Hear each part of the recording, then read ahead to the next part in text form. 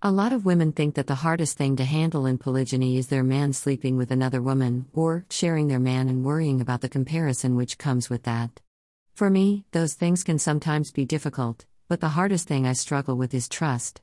I trust my master, and I trust the father, but sometimes it can be a struggle to trust the women who are entering my master's life. It's easy for women to sometimes go into mama bear mode and feel like you have to protect yourself and your children from the new woman as you vilify her in your mind.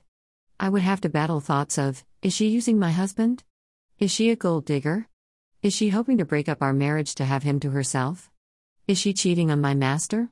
These thoughts are ugly, but they are honest thoughts that I'm sure a lot of women in polygyny have experienced. That has been my hardest struggle in dealing with polygyny. I try my best to rebuke these thoughts. I have to remind myself to trust the Father and my Master. It isn't always easy, but faith is the only thing that can water the fire these types of thoughts can stir up. It can be hard to trust new people coming into your inner family circle, and it's normal to have a barrier up in your mind until someone proves themselves trustworthy.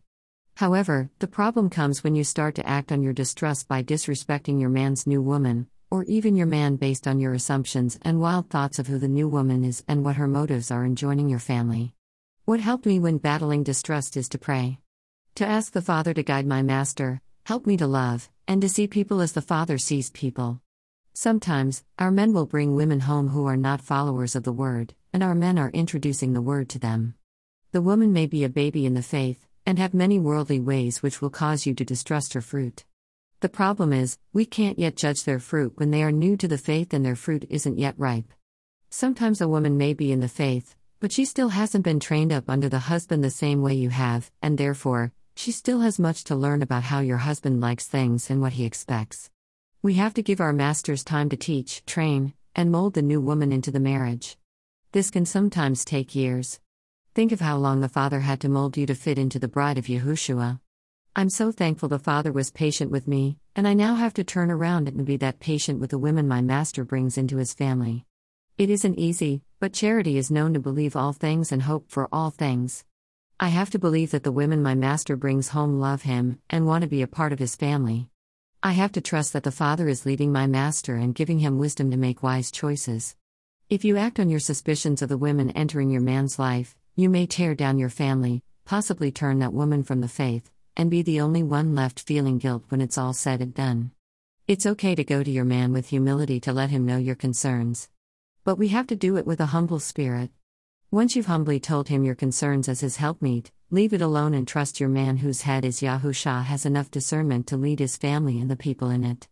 If it scares you to trust your master's discernment, then pray to the Father to give your man discernment and wisdom. I speak all this from experience, from my own mistakes. I've made the mistake of speaking from emotions and saying unnecessary things from my own wrong assumptions. I've also tried to research women to prove my own absurd assumptions by playing the detective. None of it profited me anything, and the only thing I accomplished is upsetting my master for not trusting him, and I had to repent to him and the Father. When I did things right, I talked to my master about my concerns, but then left it alone after that. I had to make a choice to choose to trust that the Father leads my master. I also had to be kind and respectful to his women and believe they are with him because they love him.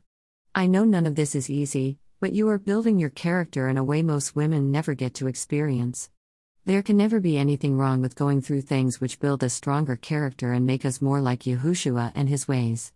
I support polygyny. I would encourage my own children to be in polygyny, and I believe it is a beautiful marriage choice given from the Father. But like with any marriage, there are struggles which we must overcome. When we take our cares to the Father, he can handle all things. Put your detective glasses down and trust that your man and the Father know what they're doing to lead you and your family to the kingdom. Biblical submission is a beautiful lifestyle that is worthy of praise. Thank you for reading or listening to this podcast. I hope it reaches someone's heart. Feel free to leave any questions in the comments below.